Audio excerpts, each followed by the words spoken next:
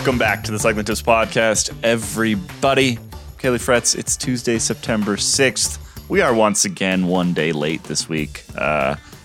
Should we just keep it on Tuesdays now? I mean, we do that in the off season anyway to give us a little more. The only reason that we move it to Mondays in the season, or like earlier in the season, is because there's like really exciting races on Sundays. Right. There's some pretty good racing happening last weekend. We've got Vuelta going on. We're going to talk all about the Vuelta. Of course, you just heard Abby Mickey. Hello. It was not my fault that it was late last week. You guys are the worst. I think it was. And we've got Johnny Long. How are you, Johnny? Hey, I told you Abby would be mad at even the slightest hint that it might have been her fault. I warned you, Kaylee. Unbelievable. There was shouting. It was like trying to herd Slack. cats, trying to get you people onto the podcast last week. And James, welcome back. Hello. I just want to give everyone a fair warning here that if while listening to this podcast, if you hear an alarm going off in 7 minutes and 25 seconds, that means I have to get up and turn the temperature down on my oven because I have a loaf of bread in the oven. Yep. Ooh. James, on November 2nd at like 7 p.m., I would like a loaf of bread in my hands, please. I can do that. Abby, are you going back stateside? Hell yeah. That's very exciting. You going to fly with Very a baby? excited. That sounds not great. No, she's a really, I'm not going to jinx myself. I was going to say she's a good flyer, but We shall see. Anyway, we have quite a lot to talk about today. The Vuelta is still going. At the end of last week, I was like, oh, is the Vuelta over soon? No, the Vuelta is not over soon. The Vueltas keep going forever and ever and ever. We've got quite a bit to talk about. Some movement on the GC. Primož Roglič not done yet. We'll talk about that in a little bit. Plus some from the CMAC Ladies Tour, the Tour of Britain, a big bicycle race. The Maryland Classic came back to American soil, so we'll talk about that a little bit. And we're going to touch on what promises to be kind of a strange World Championships, mostly because a lot of the big names that we would expect to go are not going. In today's Nerd Nugget, we've got a whole bunch of Zwift news. In fact, right before we hit record today, they announced that they are going to be releasing a trainer, a direct drive trainer. So we're going to talk a little bit about that. And then James has some hot takes about some of their Instagram advertising. And finally, we're going to talk about Abby's e-bike, which I don't know anything about, but it came up in the pre-recording conversation, and now we need to find out all about it. So, because of that Atlantic article. that Atlantic. That's why the I one that got we hate. e-bikes on the mind. Yeah. Yeah. Well, we can talk a little bit about that really terrible article as well. Although, do we want to give them the press? I don't know. Anyway, we'll get to that at the end of the show today. Let's kick off, as we have been for the last couple of weeks, with La Vuelta. So, Johnny, yesterday was a rest day. It's on right now. Where are we in the Vuelta right now? For those who have not been watching every minute, where do we stand at this point in time? Okay, good. I thought you were asking geographically where we are, and I was like, I have no idea. Somewhere in Spain. Well, Sierra Nevada was on Sunday. That's So near like there. southern Spain. Yeah, but then they had a big transfer, didn't they? I think again. I think they had to drive. I don't know. But yeah, the way the racing is at is Remco Evenepoel is still leading the bike race by about 90 seconds. He had a up and down weekend, not just on the mountains. On Saturday, he sort of clung on, got dropped, but then rode his own pace, fought back, limited his losses to Primož Roglič. And then on Sunday, Enric Mas and Miguel Angel Lopez sort of buddied up, but not really, as those guys seem to never want to make friends or work together, and maybe could have done more. They gained some time back on Roglič and Evenepoel. Roglič looked like he was paying for that effort to try and get some time back. So now it's really finely poised with a 9-second gap between Roglič and Remco heading into the final week. Remco in his press conference yesterday said that basically he needs to hang on and defend until Saturday, which is like the day before they get to Madrid, the second to last stage, not the banned word. And then there's going to be a big fight, and then it will all be over. So we're going into the final week here. We talked in the preview about this final week and the fact that it has some kind of sneaky stages. Not that, they did Sierra Nevada over the weekend. That was sort of the big one. That was the only, high altitude stage of the entire Vuelta. But this final week is anything but easy, and does kind of remind us of, for example, that Tom Dumoulin, Fabio Aru battle a couple years ago. So what stages this week, if you want to make sure that you catch the Remco v Roglic battle, what stages this week do we need to make sure we tune in for? You need to tune in for Thursday, stage 18, which has category 2 followed by 2 category 1s. The final one being summit up to Alto del Pional. And then stage 20, which is the final road, well, not the final road stage, but the final sort of day for any GC action, which is up to the Puerto de Navacerrada. I should have got Abby to pronounce these because she lives in Spain. My Spanish is desperate. And that's got like a handful of category 1 climbs that come one after the other. So sort of prime for a late ambush. Although I think the more that we build up these final 2 days, the more we're letting ourselves into maybe be disappointed. Some people were disappointed about the Sierra Nevada stage. I thought it was quite exciting. I think people often forget how boring these GC battles can be. And maybe it's just the recency bias from the Tour. But I think this whole Remco versus Roglic with like guys like Enric Mas like sticking their oar in has actually been kind of interesting. Also, you can't really expect like a super exciting battle on a really, really gradual climb that's like 20K long. That's not, it's like the steeper, you got to have like steep slopes at least somewhere on the climb in order for there to be any kind of like drama. It's like long strung out drama if it's on such a long climb. Well, and a lot of it just comes down to how it's raced too. I mean, the course designers can only do so much. If you don't have for example, Tadej Pogačar figure at the end of this Tour de France, who is willing to just sort of hit out half a dozen times on the final climb of the day, then you don't get that. And I don't think that from what we've seen, we know that Primož Roglic isn't really that type.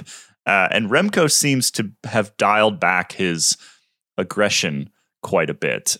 He's gone at some key moments, but he's not wasting energy in the same way that we saw, for example, at his first Giro, which is he ended up pulling out of. So somebody's gotten to him. The DS's perhaps trying to convince him to, James, is your bread done? Okay, James has to go. His bread is done. trying to convince Remco to, just sort of, race it like a GC figure. And I think that that's really what is required of him at this point in time. Part of the reason why Pogačar races the way he does is because, he's just full of confidence, perhaps even overconfidence. I don't think that's something that we can sort of fully get used to in these GC battles. In general, GC battles are sort of like racing in slow motion because they're going up big mountains, not particularly fast.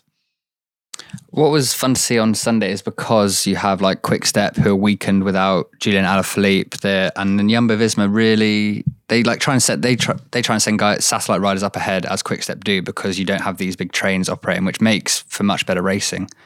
But it's really, they found it quite hard to judge them. Like Astana did well, kind of, but it's like the tactics were kind of interesting to watch because it's kind of a hard thing to nail, I think. I mean, I've never obviously done it, but it seems like a hard thing to really precisely know where everyone is on the road, maybe.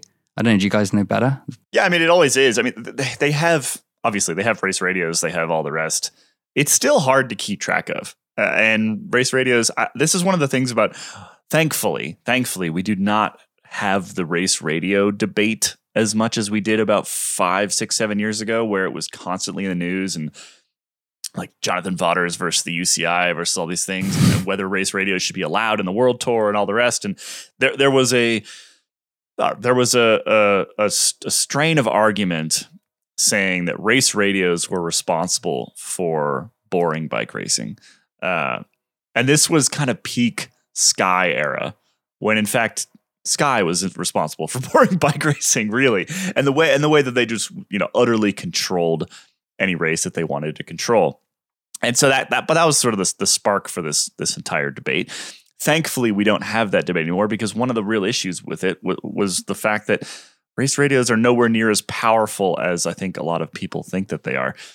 They don't work half the time. They're hard to hear.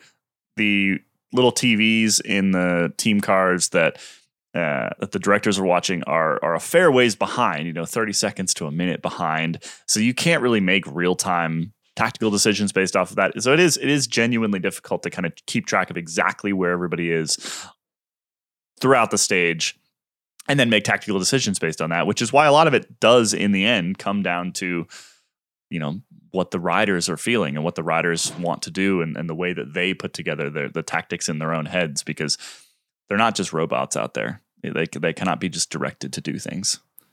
In my experience, race radios are way more about safety on the road. Like the directors being able to point out that there's a roundabout coming or something like that, or like the riders asking each other like who needs a bottle. But like I've never once had a race radio that I could understand a full sentence being said. So I hate that debate. That debate pisses me off. Like I said, thankfully we don't have that debate anymore. It just sort of it faded away again, kind of as Sky faded away. I think that the two were actually quite closely linked, even though we may not have realized it at the time.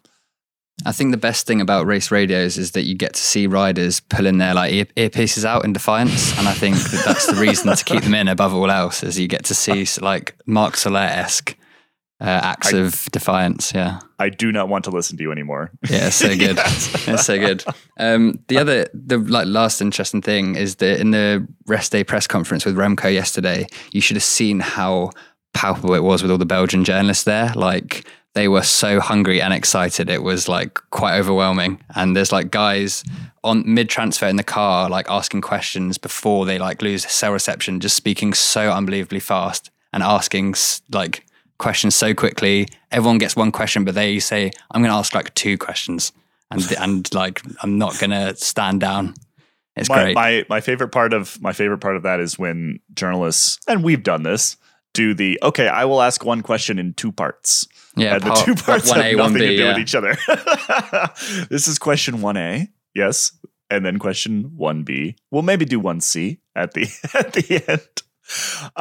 Do you feel like if Remco wins this Vuelta, do you feel like that's actually going to be potentially make it harder for him to come at the Tour next year? Because of all this pressure. And this is a very specific Belgian thing, I think. Or maybe, I guess French should probably be quite similar. If you had a young Frenchman win the Vuelta, the pressure ahead of the next Tour for them would be out of this world. But it almost feels to me like they would never win a bike race again. Shh. It almost feels to me like like he would have been better if he's actually this good. If Remco is truly a GC contender, as he appears to be based on this Vuelta, it almost would have been better if he came into next year's Tour with the question mark still over his head. Does that make sense? I think that we have to wait until the end of the race to kind of start questioning whether or not Remco would be able to contend in a race like the Tour, because he's shown in the past that he's not capable of like pulling off a 3-week race. And like, I think 6 month, I feel like the Vuelta's been going on. And he's had some incredible performances so far, but there's still a week to go. And it's like, this is when people blow up that have way more experience and way more kilometers in the legs than Remco does. So, I mean, no hate to him, but I will be surprised if he wins this race at the end.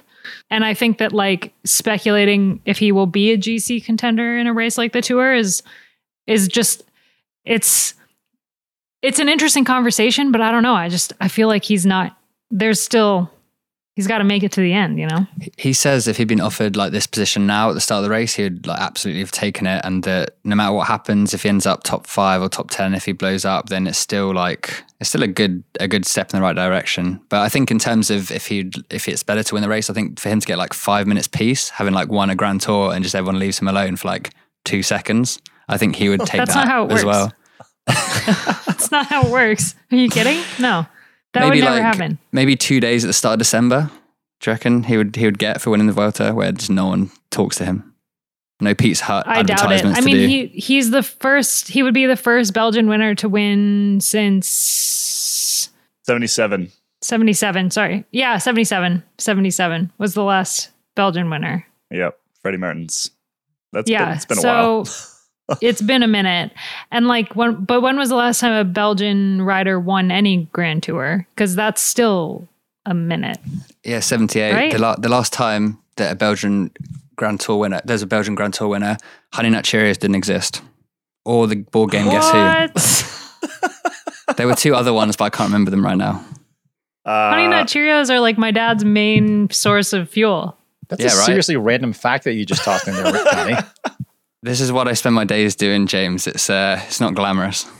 78. Are you a human encyclopedia of like breakfast cereal trivia? No. Well, and also Ferrero Rocher and McDonald's Happy Meals, because they also didn't exist, neither of those two. Just if you're wondering. Gosh, Dane. Well, I guess the McNugget existed, so Dane is probably still okay.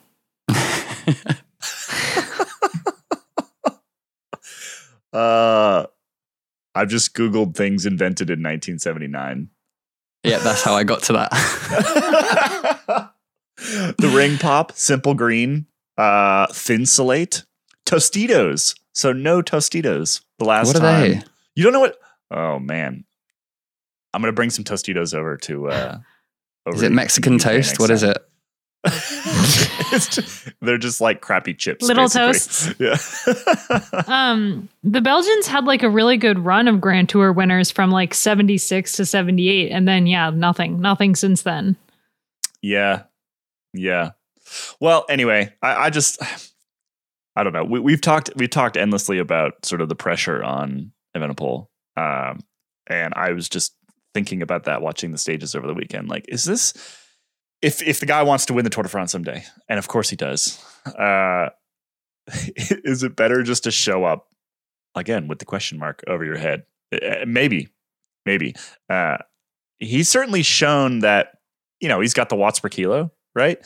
And the big question now is, does he have the watts per kilo deep into the third week? And we are about to find out. And that, it frankly is for me the number one reason to watch the Vuelta this week, is just to find out what Remco truly has, because Roglic, we know, is just fine in the third week and appears to be clawing time back.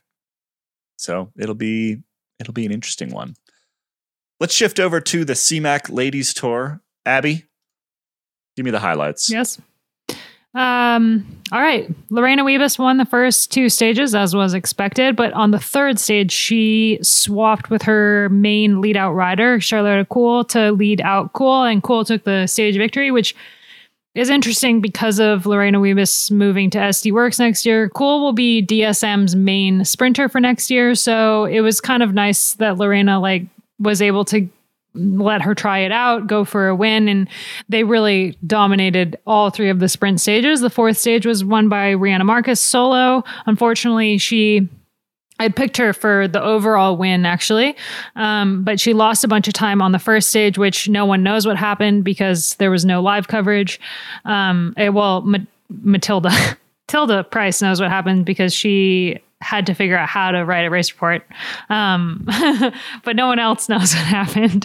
The TT was actually won by Audrey Cordon-Ragot, who's having an incredible season. It's her last year with Trek Segafredo. It's not been announced yet where she will be riding next year, but she's really had a couple impressive results this year. And this was a huge win for her. After winning the one day in Norway, she kind of won on a technicality, and so to take a win that's purely based on strength was great. And then the final stage was won by the young rider on Lecole Wahoo, Misha Bredewalde. I was trying to remember how to pronounce her last name. Misha Bredewalde, who's also going to SC Works. So it was a really good week for riders who will be riding for SD Works in 2023, between Wiebes and Misha. And SD Works themselves actually didn't have a great race. So it's watching the riders that are going to be transferring over there for next season do super well is exciting when you think about how the teams are going to shape up for the next season. Are they in a bit of a rebuild? Is that an accurate? Zesty works Not in a really. rebuild. I mean, because they still have Vollering and yeah. They have pretty much the same team that they did last year, but without Van der Breggen, they've really kind of struggled to find their footing. Because I think, like we've talked about on freewheeling a bunch, that they've always had like a really some really questionable tactics, but they can pull it off because Van der Breggen is there to pick up the slack, and they don't have her to do that now. So they've really suffered from that, basically. Isn't Van der Breggen in the director's car for a lot of these? She is, but her strength is why they won races before, not her tactical skills. That's some shade. You're throwing shade over there. No, I'm not. I'm not throwing shade. I love Anna Van der Breggen. I love her. She'll get the hang of it. Like first year, it's hard to like adjust to anything. But Lorena Wiebes won the overall. Audrey Cordon-Ragot was second, and Caroline Swinkles was third. So interesting race for Jumbo Visma, who has a hard time winning things without Voss. They had a pretty decent week, actually. Anything else on CMAC that we should talk about? So that was CMAC, and then coming up starting today, if you're listening to this the day it comes out, is the Ceratizit Challenge by La Vuelta. So another 5-day race for the women, it's so interesting. The women's calendar went from us saying, oh, we need more stage races, to being like, oh my gosh, there's so many stage races. So the Ceratizit Challenge will be really good because it's kind of the last race before Worlds. And there's a lot of riders that are coming back to racing that haven't raced since the Tour de France Femme avec Zwift, like Annemiek van Vleuten, Kasia Niewiadoma. Vollering is back after crashing out a Tour of Scandinavia. So in general, the race is going to be, I think, really, really good. All right. And live coverage of that this week? Yep. Live coverage every day on GCN Plus or Eurosport. Sweet. Or I think in the States it might be different because it's ASO, but get that VPN up and running. Yeah. And you'll be good to go. Let's move to American shores. We don't really talk much about races here in the States because there aren't any anymore. Unless you're racing gravel, there's really not a whole lot going on in the American road racing scene. Some sort of funky crit stuff and things like that. But this is the first kind of big one day in the US in quite some time. 197K Maryland Cycling Classic was won by none other than Sepp Van Mark, which gets him a whole pile of UCI points. Johnny, do you know if it pulls Israel up out of relegation zone? This probably alone is not enough, I would think. No, it's not enough. And on the same day, Corbin Strong won a stage at the Tour of Britain, which is ranks below the Maryland Classic in terms of points gathering. So it's still, they're winning races, but they're still quite far off. The other interesting thing I saw about the relegation quickly is that when Miguel Angel Lopez climbed off at the Vuelta last year with like not many days left, he cost Movistar like 500 UCI points, which now would have moved them really out of any sort of danger. So, and if he finished above Enric Mas or anything at the Vuelta, unlikely, but if he did, they didn't dislike him before, they really dislike him. It's this Maryland Classic was a good race, though. In fact, friend of the podcast, friend of Abby, Tom's had a pretty good day out. Finishing fourth. We're great friends. Yeah, you're really good friends. I think a lot of people were actually quite disappointed in the way that this race was raced. And like a lot of people had a lot to say about the fact that there was only like 20 riders that contested for the win. But I feel like for American racing, this was a win because road racing in the States is dying right now. And to have World Tour riders on US soil was a big deal. Agreed. Yeah, I mean, dying is all but dead, right? I mean, I feel like at some point it will get resurrected, but there's basically nothing going on. And the reason why there was such a good start list is actually just because of the proximity to the pair of races in Canada that are coming up. So basically, like it's a long enough flight from Europe that there needs to be an extended reason for teams to come over. And that was essentially the reason is a pair of World Tour races that are going to happen in Quebec and Montreal coming up. But it's, it works, right?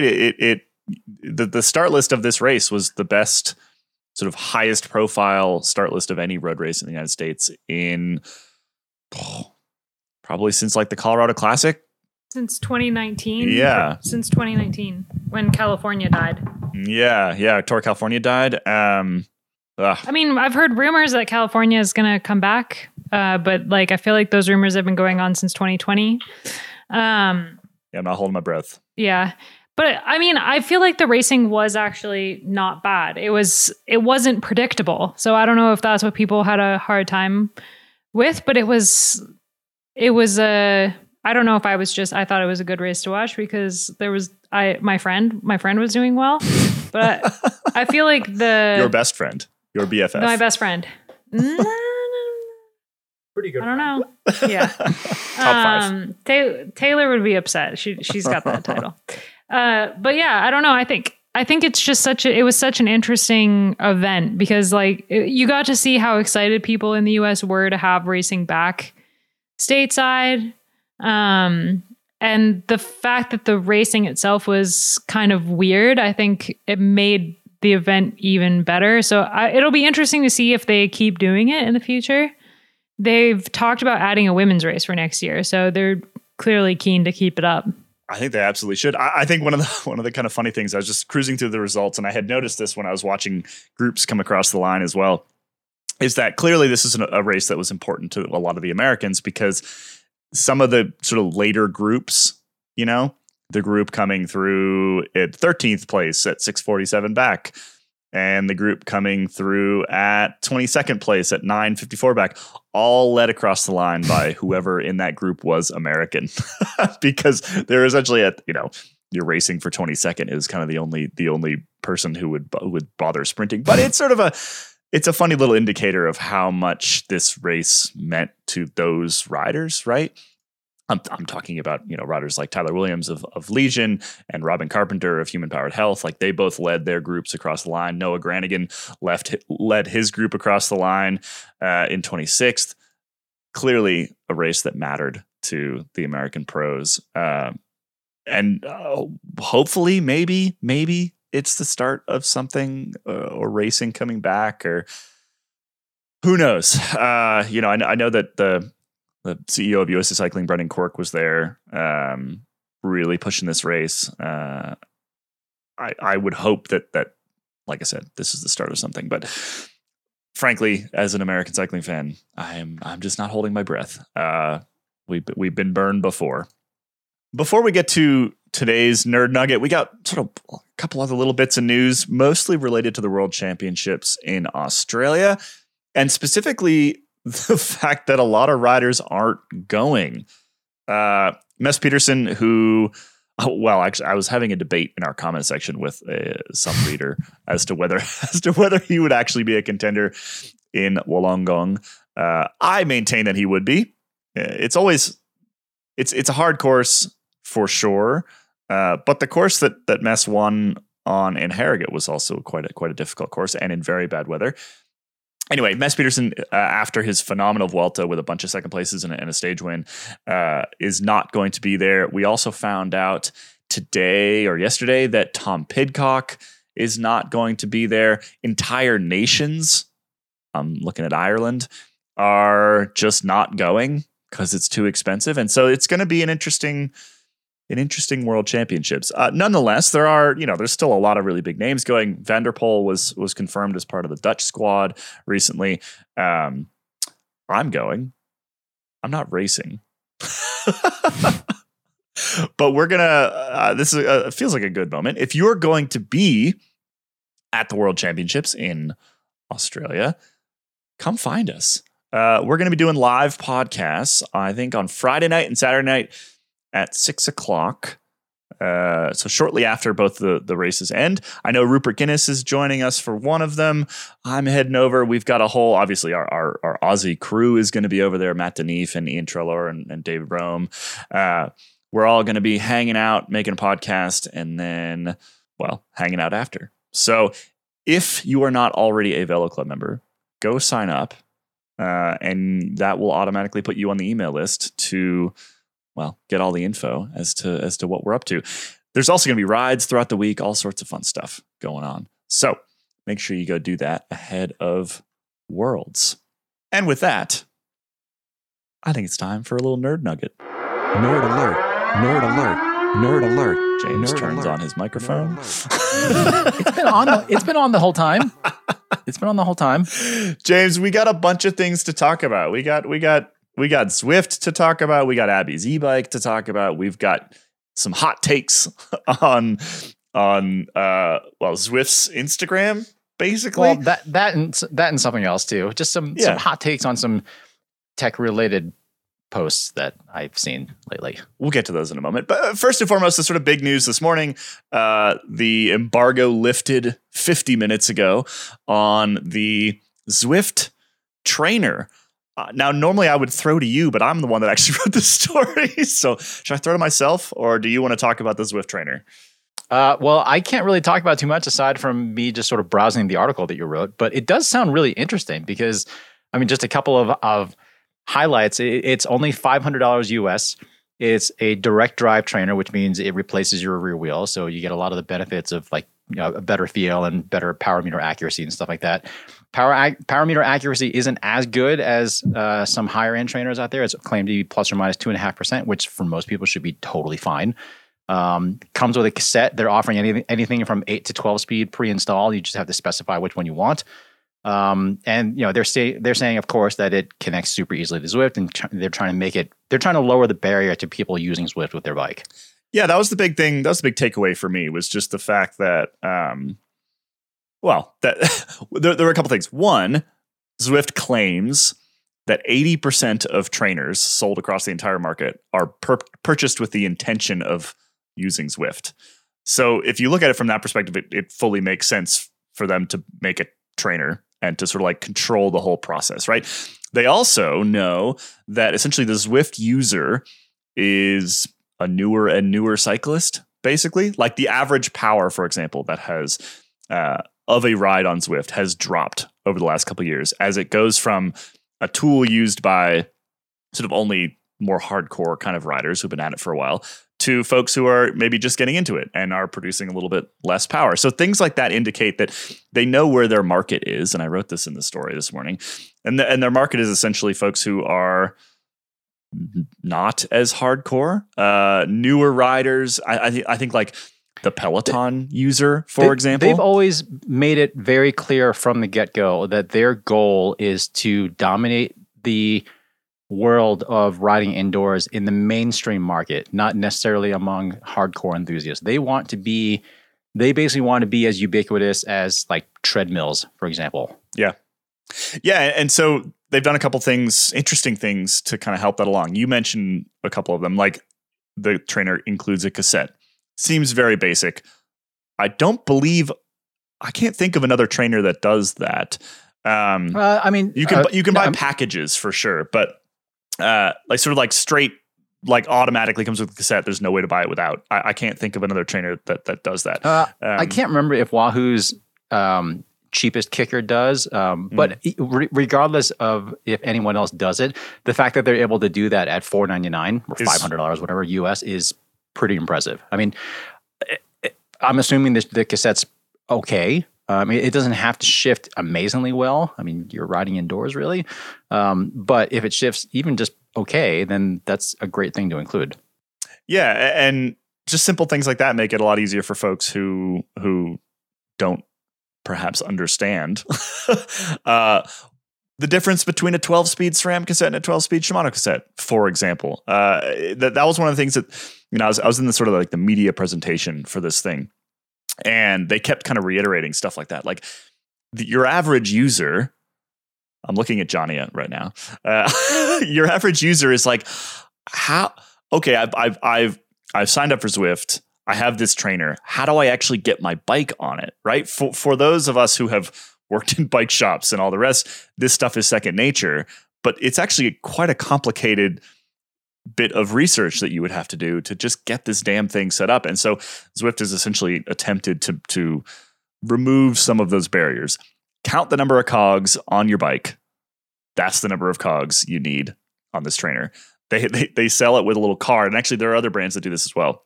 This little card you stick in your rear dropouts, and essentially, however far it goes in, it'll tell you what through axle size or what adapters you need to get your bike onto the trainer. So just simple little stuff like that. And again, with the price being what it is, $499 US, $500 US, clearly the objective here is to, just lower barriers of entry. And the price, I think, is actually particularly interesting. And Zwift took great pains during this presentation to reiterate that they value their relationships with the rest of the industry, that they value their relationships with Wahoo and Ceres and all the rest.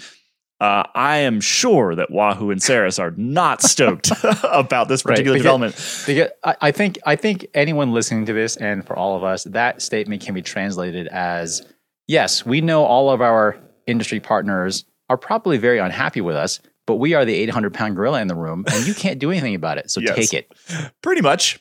I mean, and they have the advantage of, and I hinted at this in the story, they had the advantage of being able to sell this trainer at like probably close to their own cost, right? Like they're not making a whole lot of money on these actual trainers, particularly if you include the fact that they're dropping a cassette in for free. But it doesn't matter because their actual business is the subscription, right? Is Zwift. So you pay them once for the trainer. That is, that can almost be a loss leader there. But you then also pay them every single month, and that is their actual business. And so they have this sort of competitive advantage over the Wahoos of the world. Again, I can't imagine that the rest of the trainer companies are particularly happy about this. But from a consumer perspective, if it means a halfway decent trainer at a way lower price, then that's hard to complain about. I think the halfway decent trainer part is the big question in our minds. And luckily Ronan is getting one. He was supposed to get one before the launch, but it never showed up. And so no, but I love what you called him in the article, by the way, Chief Going Nowhere Fast. Yes, our Chief Going Nowhere Fast reporter. He does go nowhere exceptionally quickly. He is going to be testing one whenever it shows up, and we'll find out whether it's an actual good trainer, which is sort of the big final question. But again, like how good does it actually need to be to fulfill the role that it's trying to fulfill, right? Probably like it doesn't need to be amazing. It needs to be pretty good and really easy to use for $500. Yep, exactly. Johnny, do you have something? Yeah, I was just going to say that I saw that article pop up and I was like, oh, that's interesting. I don't see trainers that cheap. I would never spend that much on like one of the proper ones, the expensive ones. But I listened to your conversation there. It's like, this is all aimed at people like me. They would never spend that money on that. Would be like, I'm not, I don't ride enough outside to invest all that money in a proper trainer. So Zwift maybe they've got me. Finally, I can bring the average power down even further.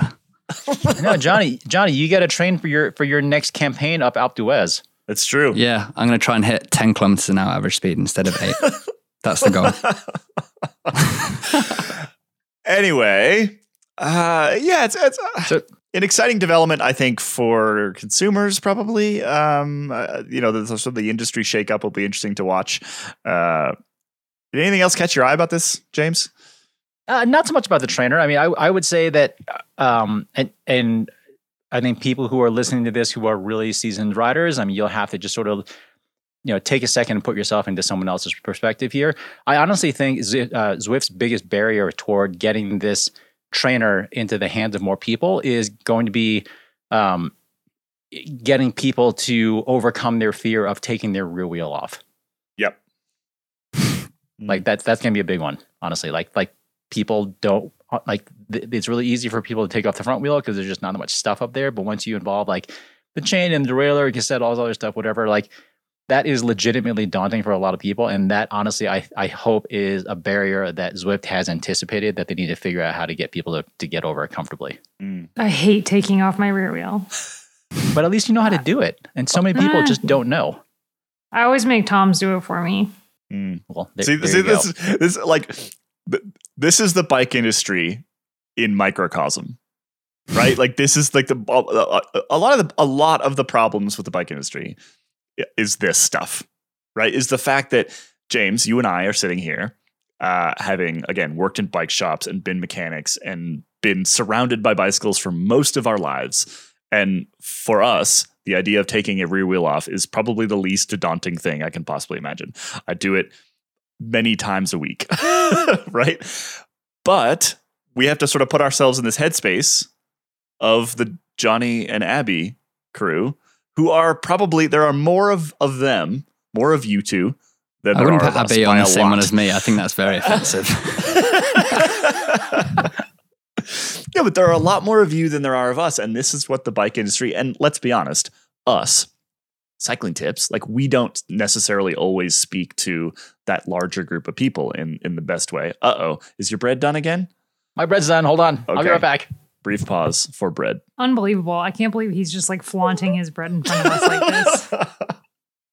James is no longer allowed on the podcast. We're just going to have Ronan on whenever there's tech. I'm going to continue my rant while James is gone. We don't speak to this larger group of people in a way that they understand what the hell we're talking about. And I think, again, that's on us. That's on the rest of the industry. I don't know what the solution is, but I like the idea of Zwift at least attempting to make these things easier, right? On Nerd Alert, our tech podcast, we are constantly bitching and moaning about all the standards and everything in cycling. And it's not because they really annoy us. It's because they make stuff like putting your bike on a trainer next to impossible for somebody who does not have the background of being a mechanic, basically. You shouldn't have to be a mechanic to like put your bike on a trainer. It's just not how it should be. Anyway, James is back with his bread, so my rant is over. Wow, that looks James, really good. You put that away. How dare you? Kaylee, what I would say is careful what you wish for, because once people like me are invited in the club, maybe you can't get rid of us. Do you need more Johnnies in the bike world? Yes, we need more Johnnies in the bike world. We absolutely need more Johnnies in the bike world. Yeah. Johnny, do you ride bikes even? I prefer to in Lycra ride Uber bikes around Copenhagen and let Ronan take pictures of me. That's my preferred sort of thing. Yeah. How did you get here? It's a really good question. How did you get this job? Just kidding. So we're actually this is a bit of an aside. But I liked something that our good friends over at the Cycling Podcast have done in previous years, which is they interviewed each other.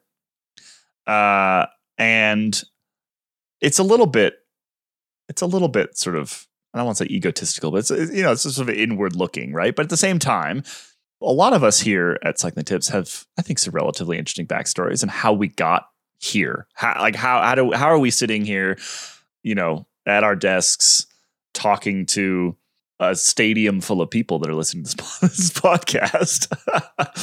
How did we get here? I think at some point, maybe it's something that we will borrow from. Maybe it's an off-season podcast project. Yeah, that's what I'm thinking. Is like maybe once the season wraps up, like I would love, James, I know some of your backstory, but I think that the full backstory would be fascinating. Likewise, Johnny, how did you get here? I hired you, so I know the end bit. If we start asking questions, it will all unravel.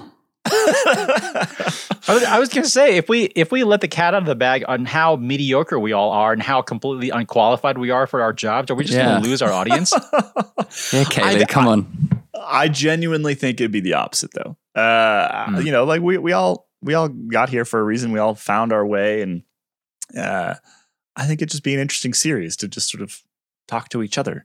I guess I really enjoyed the episodes of the Cycling Podcast where they did that. Like getting Richard's backstory and Lionel's backstory and Daniel Free's backstory. And so anyway, maybe before we decide whether to do that or not, listeners out there, tell us if you would be interested in any way in that. If it's a no, we won't be insulted. But if it's a yes, maybe we'll do that in the off season. James, you had a couple more things to chat about in today's Nerd Nugget. In particular, I did some Instagram stuff.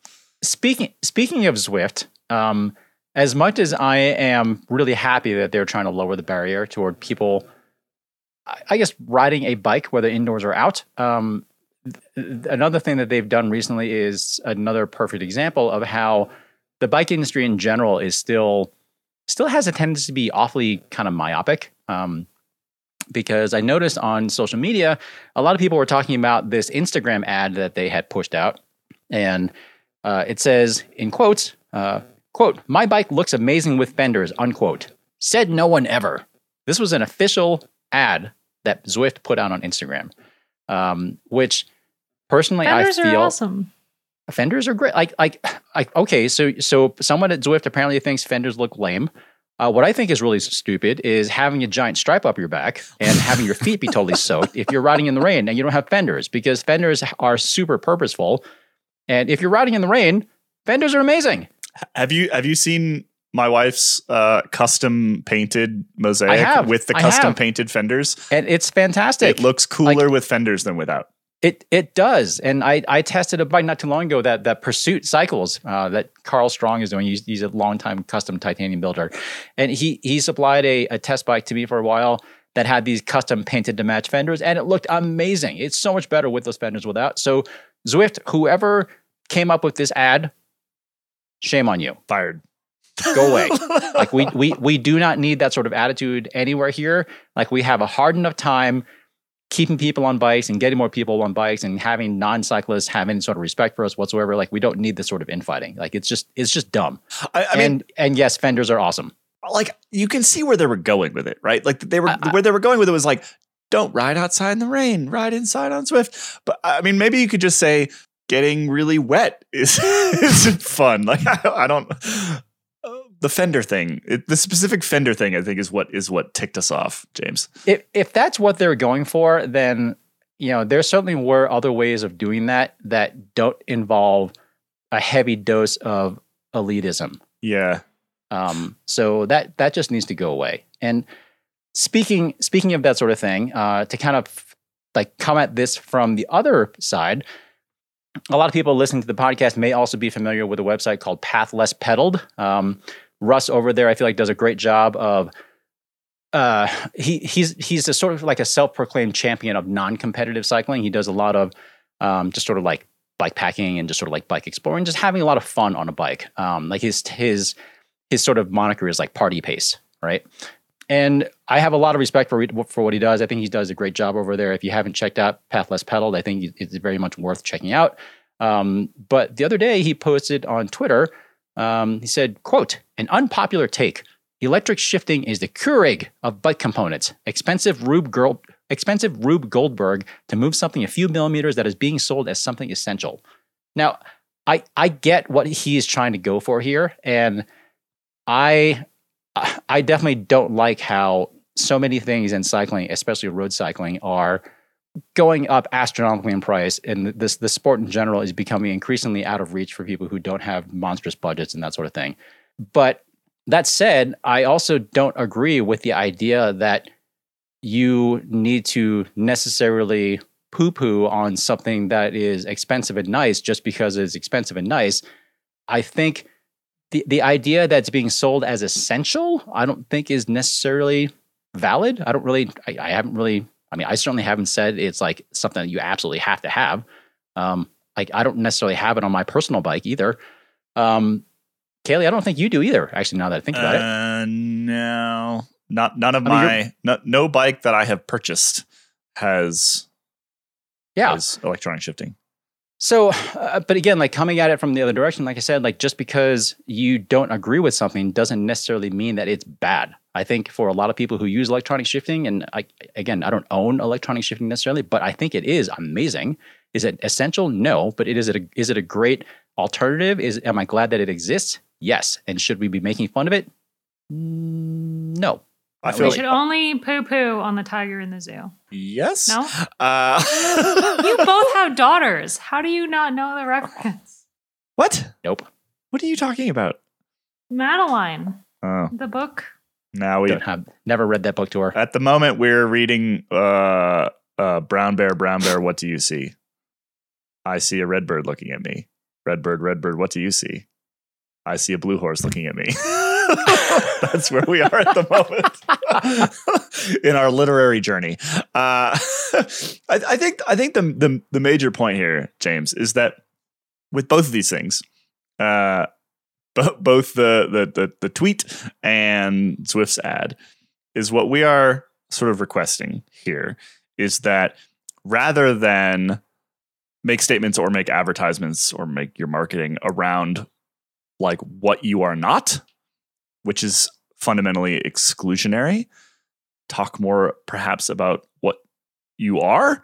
Like, I think that's my primary issue with like the Zwift ad is rather than just talking about the benefits of riding inside and whatever else, it's sort of like the don't be the person with fenders, right? It's a positive versus a negative thing. And I think that's kind of our fundamental issue, because anytime you go with the negative version and you say, be this by not being that, then the people that are that are not going to really appreciate that, which in this case, it includes us with fenders on our bikes. Well, I think by almost by definition, most cycling media outlets that are out there, most bicycle brands, like a lot of companies specialize in something or another in relation to cycling.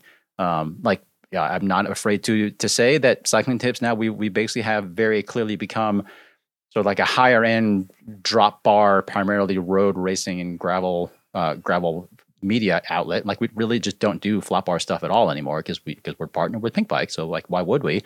But I don't make fun of mountain bikes. I don't make fun of people on commuters. Like we are technically, well, I think a lot of us are all of those forms of cyclists.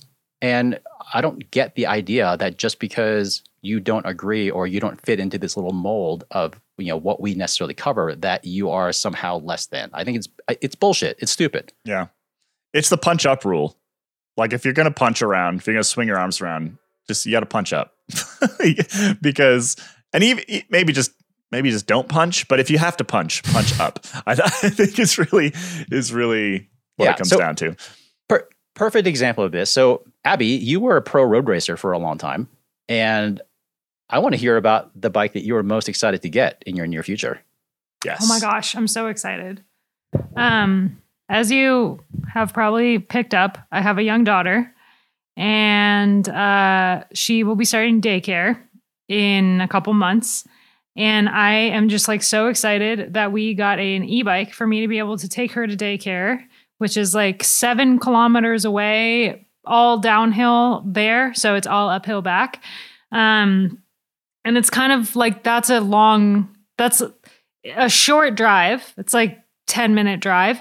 But it's too long to be able to take her on a normal bike.